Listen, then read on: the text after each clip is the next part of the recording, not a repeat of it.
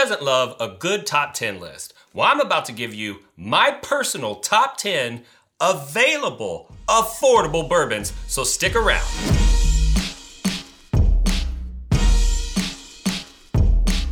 So before we get started, we got to cover some basic information. First off, these are my personal favorites, okay? Recently, we did the top 10 list that was crowdsourced, and some of y'all got upset that Knob Creek was left off or whatever. And so I decided, if you guys are that interested, and so many people thought that that was my personal list, maybe I'll just do my own personal list, so that's what we're doing. The second thing is, there's no particular order. I'm just as happy drinking one of these whiskeys as another. It just depends on my preferences for the day. The third thing is when I say lines, I'm not suggesting that those are the only products that are made by that brand. I'm sharing with you the brand lines that I personally buy, okay? So if I leave some out, you don't need to comment below and say, oh, you forgot to include, the 1890 from the Old Forester line or whatever. I know they exist. I'm just telling you which ones I buy. If you prefer different expressions than I do, neither one of us is wrong, and that is totally okay. Also, the prices are my local prices. Prices vary, different states, different tax rates, different distribution costs, so on and so forth. My tasting notes are my personal opinion. You may agree, you may disagree. If you taste something different, that's totally okay. Again, neither one of us is wrong. And if my list doesn't match yours, don't get upset. You can do your own top 10 video. Now, let's get started. Number 1, Elijah Craig. Elijah Craig is made by the Heaven Hill Distillery. The two lines that I purchase are the Elijah Craig Small Batch, which is $29.99 in my market, and is 94 proof. I also frequently purchase and drink the Elijah Craig Barrel Proof. That is $73.99, and the proof varies, but they're typically in the low 130s. The profile for me is a purple grape flavor. I don't think it actually tastes like the grape. It tastes like grape drink or something like that, right? I also get a bit of cherry, and on all Heaven Hill products, I get a little bit of a toasted nut flavor, so it can be a little bit nutty. The factoid for the Elijah Craig is that the Elijah Craig story of the Baptist minister being the father of bourbon is absolute marketing BS. The truth is that whiskey being made in Kentucky, being called bourbon, was probably a result of the Tarascone brothers. They were basically wholesalers of the day, although the licensing wasn't set up like that yet. And they were bulk purchasing white whiskey from local distilleries, and they had a facility that was actually on an island in the river, and they would put that whiskey inside of barrels, put it on barges, float it down to New Orleans. And by the time it got down there, it had interacted with the barrel, and the whiskey tasted better to people. And it was from Bourbon County. It was marked as Bourbon County on the barrels when it was shipped. And chances are pretty good that that's where the word bourbon came from. Number 2, we have Old Grandad. The distillery is Jim Beam Distillery. The lines that I like to purchase are the Bottled in Bond, which is $22.99 in my market in 100 proof, as all Bottled in Bonds are. The other one that I have and is featured here today is the Old Grandad 114. It is only $24.99, one of the greatest examples of a bump in proof without a huge bump in price. It is 114 proof, that's why it's called Old Grandad 114. The profile for me is orange zest and peanuts with the red skins on them. There's a hint of that red skin bitterness that's mixed in with the nut flavor. The factoid about Old Grandad is that the gentleman on the label is Basil Hayden, which is another product that's made by Jim Beam. Basil Hayden is the exact same whiskey as Old Grandad, except it is on average 2 years younger, and it is only 80 proof. So in one case, it's 20 proof points off. In the other case, it is 34 proof points off, and it cost twice as much. So, as you can imagine, I do not buy Basil Hayden. Third, we have Wild Turkey 101. The distillery is the Wild Turkey Distilling Company. This is its own line. There are other versions of this whiskey. One other's going to be featured. But Wild Turkey 101 is $19.99 for a 750 in my market, and it is 101 proof, hence the name. The profile that I get on Wild Turkey is cherry. And the factoid is that Wild Turkey was the brainchild of Austin Nichols Corporation. And one of the executives had brought bourbon samples for his friends to taste while they were on a turkey hunting trip in 1940. The friends kept asking for that wild turkey bourbon, and by 1942, the executive had launched the brand, and here we are today drinking this wonderful whiskey. Number 4 is Maker's Mark. It is made by Maker's Mark Distillery. The lines that I frequent are the regular Maker's Mark, which is $21.99, and it is 90 proof. I also am a huge fan of the Maker's Mark 101, which is $34.99 at 101 proof, hence the name. And I do like the Maker's Mark Cash Strength, which is $37.99, and the proof varies because it is barrel proof. On its profile, I get orange candy slices. Remember those candy slices that are they're like gummy worms, but they're in the shape of an orange slice, and they taste like orange, but not exactly like orange? That's what I get as the main tasting note. Unfortunately, this is a private select, which is a finished version, but the ones that I most frequent are the ones that are the regular bourbon that are not finished.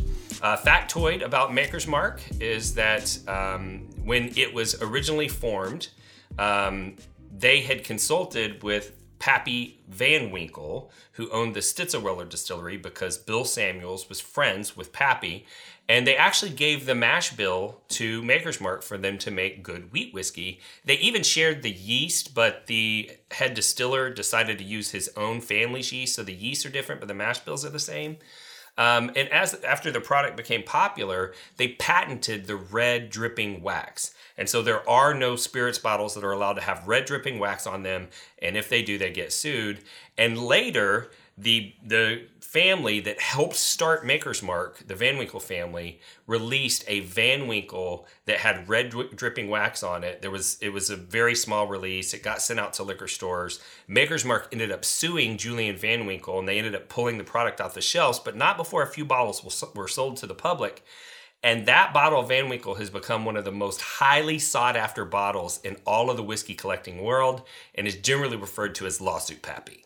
Number 5, Old Forester. It is made by the Old Forester Distilling Company. The two brand lines that I purchase most frequently are the 1920, which is $55.99 at 115 proof, and the 1910, which is $49.99 and is 93 proof. The main difference, besides the proof, is the 1910 is double barreled, because there was a distillery fire at Old Forester in 1910, and they needed to rebarrel the whiskey to protect it. And after they dumped it from the second barreling, everybody seemed to like the characteristic that the double barreling added to the whiskey, so it became something that they released in the future in their Distillery Row series.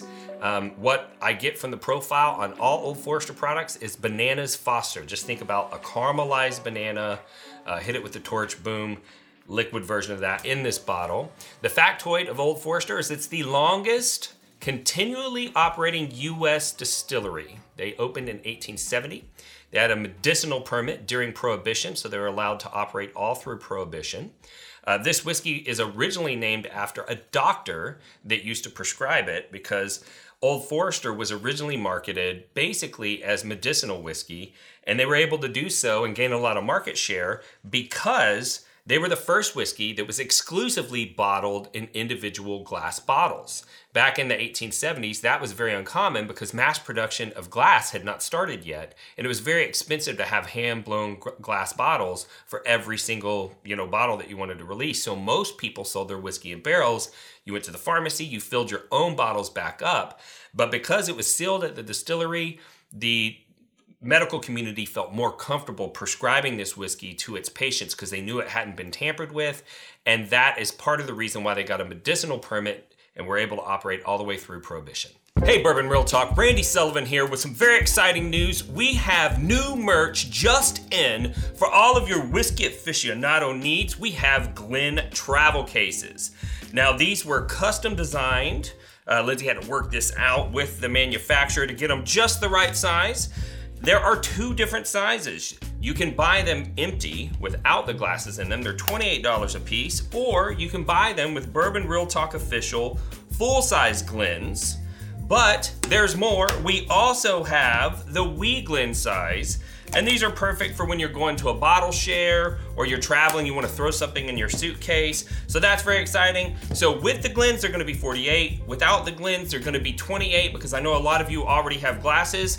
And do not worry, the standard Glencairn size glasses fit in both the full size and the wee. In addition to that, we have finally gotten in our Glen toppers. So if you've ever been to a bottle share and you are walking around and talking with people, especially if you've purchased one of our lanyards, you're gonna want one of these bad boys. It's got a little rubber gasket on it. If you are setting up for a tasting and people are going to be coming over later, this is very convenient to keep things out of the whiskey so that you can pre-pour, but it also keeps you from spilling in public. So go check that out as well. And for those of you who do not like to drink your whiskey neat, you like to drink out of a rocks glass, we now have Bourbon Real Talk Official etched rocks glasses for you, available on the website.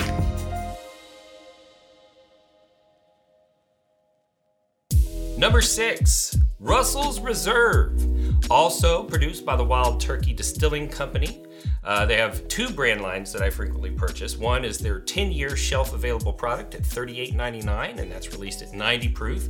And their other is like this one, which is their single barrel, which is $54.99 and released at 110 proof. The profile I get on this is orange peel, cherry, and peanuts occasionally. I don't always get the peanut flavor. And Wild Turkey is a little bit different in their aging. So the factoid for them is that they have 15 floors in their aging facility. And Russell's Reserve usually comes from the floors 5 through 10, and there's a good reason for that. With them being so tall, the barrels at the top experience more heat and evaporate water. And the water is heavier in the atmospheric air and floats down to the bottom of the warehouse where the barrels on the first 4 floors drink that water back up and it lowers the proof. Wild Turkey's barrel entry proof is only 110 and Russell's is a 110 proof bottling. So if they picked barrels from the first few floors and the proof dropped, they can't make it Russell's because there's not enough alcohol content in there to put it in a Russell's label. Conversely, the barrels that are at the top age too fast to become Wild Turkey Russell's Reserve because Russell's Reserve is a little bit higher age. And if they left it up there in that heat for that amount of time, it would no longer taste like the Russell's profile. And that's why Russell's Reserve comes from those middle tiers. Number 7, 1792, distilled by Barton's 1792 Distillery. There are 3 lines that I frequently purchase. I like the small batch, which is $27.99 in my market, and it is proofed at 93.7 proof. They have a bottled and bond version, which is $34.99 at 100 proof, and a foolproof version, which basically that's not a cask strength. It means that they lower the proof back down to the original barrel entry proof, which is 125 proof. That is $44.99 and as mentioned, 125 proof. So profile on this, no question, all day, every day, cherry and banana runts. Okay, I get banana runts or banana Laffy Taffy with cherry on all 1792 products. Factoid, 1792 is the year that Kentucky joined the United States as a state. It was originally produced under the name 1792 Ridgewood Reserve, and Woodford Reserve sued them and won, and they had to change their name. I couldn't figure out, though, why the small batch was 93.7 proof. Why the 0.7, right? And so I did all of this research, and I Googled everything, and as a last-ditch effort, I texted the master distiller, Danny Kahn. Yes, I have his cell phone number. No, he doesn't call me at home. And he responded immediately and said, well, we like it in and around the 93 proof point range for flavor, and the 0.7 is just for fun. And I'm not joking. He's like, we just threw it on there as a joke. I was like, oh, well, no wonder I can't find anything on the internet. So, little fun factoid about 1792 and a great bottle. Number 8, Knob Creek, the one that got you guys so upset on the crowdsourced top 10 list. And I understand because I'm a huge Knob Creek fan. It is made by Jim Beam Distillery. They have several lines that I purchased. This one took the longest to do the research because of all the different lines, but there's the regular Knob Creek because they did drop the age statement a few years ago. So there's just a Knob Creek, it's non-age stated, $26.99, 100 proof. But now they've brought the age statement back, and it is a 9-year age-stated product for $34.99, and it is 100 proof. The flavor profile for me on Knob Creek is cherry and peanut butter. It's like a nutty flavor, but it's a little bit sweeter with enough extra vanilla and caramel to make it almost like a peanut butter flavor. Factoids for Knob Creek. There is actually a Knob Creek in Kentucky, and it is rumored that that creek ran through Abraham Lincoln's family's property, and that he used to refer to that property as the Knob Creek Place. Unsubstantiated, but kind of interesting. The first use of the name Knob Creek associated with bourbon was in 1898. National Distillers transferred the name to Jim Beam when they purchased National Distillers in 1992, and they resurrected this amazing product. Number 9, Four Roses. It is made by Four Roses Distillery. The lines that I like are the small batch, which is $32.99 and 90 proof. The small batch select, which is $56.99 and 104 proof. The single barrel, which is $43.99 and 100 proof. And then they have the single barrel barrel strength, which is what's featured here today. And that one is $69.99. It's usually in the low 130s, but it varies because it is a cask strength. The profile for me is fruity, floral, often tasting of smoked cherry pie. If I get smoked cherries, boom, I know I'm messing with a Four Roses. Factoids. Four Roses Distillery was one of 6 that had a medicinal permit. So they operated straight through Prohibition, and they've been producing whiskey since 1884. They have 2 different grain combinations, what we call a mash bill. One that has 20% rye and one that has 35% rye, which are both pretty high rye content compared to Kentucky bourbon standards.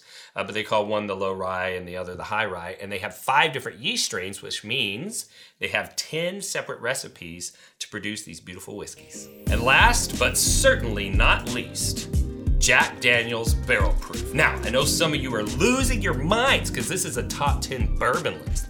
And many of you right now are screaming, hey, Jack Daniel's isn't bourbon, it's Tennessee whiskey. Well, hey, guess what? You're wrong. And I'm gonna tell you why. So first off, some of you are mad because I didn't include Woodford. And I had Woodford on the original list, and I bumped it in favor of Jack Daniel's for a number of reasons. First of all, I buy Jack Daniel's Barrel Proof way more often than I buy regular Woodford Reserve. When I drink Woodford, I'm usually at a bar or a restaurant, and that's what they have to drink. And it's solid whiskey, and I love it. But I typically don't buy it for the house, and this is my top 10 list. The other reason why I bumped it is because Woodford and Old Forester and Jack Daniel's are all owned by Brown-Forman. And they all have a pretty similar Banana Foster's flavor profile. And Woodford Reserve and Old Forester have the exact same mash bill. And since I already had Old Forester on here, and I kind of wanted to poke fun at the people who say that Jack Daniel's is not bourbon, I decided to throw this in here. So, get upset if you want to. Or you can just go and Google, and you'll see that Jeff Arnett, former master distiller, says that it's bourbon. I have pictures of bottles that were shipped overseas that say that it's bourbon. Or you can just watch my interview with the assistant head distiller where she says that it's bourbon. I think that one's called The Lincoln County Process. So, moving right along. Jack Daniel's is absolutely bourbon. It is produced by the Jack Daniel's Distillery. The only expression that I frequently purchase is the barrel proof version. It's one of the more expensive ones on the list at $59.99. The proof varies because it is barrel proof, but it's usually in the 130s. Every so often we'll get a hazmat above 140. Those can't be put on planes. And there was just a release of some of those, and everyone's very excited about them, and I hope I get to try one. Some factoids about Jack Daniel's is that Jack Daniel's father died in the Civil War. And that may be the reason why there's this big argument about whether or not Jack Daniel's is Tennessee whiskey, because Jack Daniel's father died fighting for the South. Kentucky ended up fighting switching sides during the Civil War. They never officially were on the one side or the other, but they fought for the North.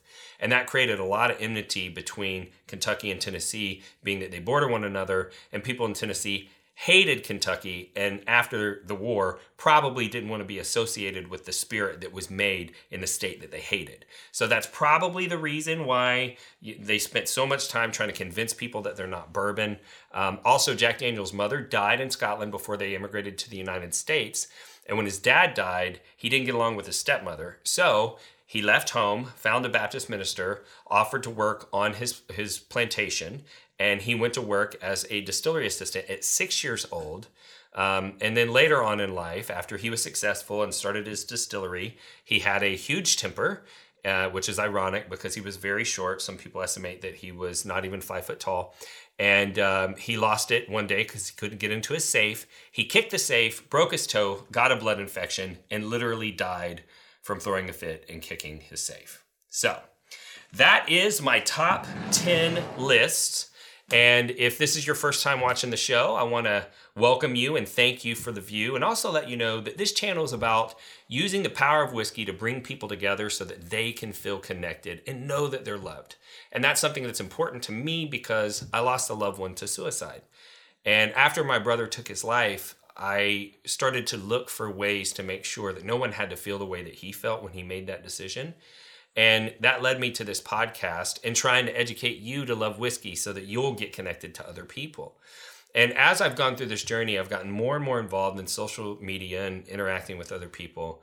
And that's revealed to me that sometimes people can be ugly to one another online. And I don't like that.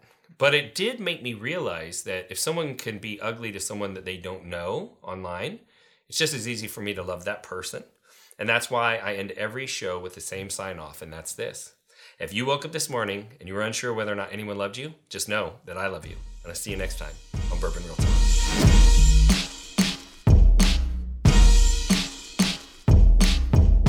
Who doesn't love a good...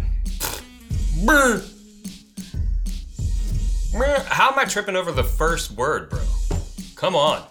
Well, we did it out there, so we got it. Do you know why? No whiskey yet. No whiskey yet. I'm not loose. I need to get loose. Get loose. It's too early, though. All right, ready? Yeah. All right.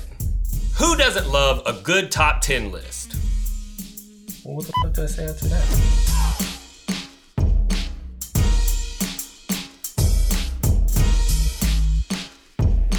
Sound well.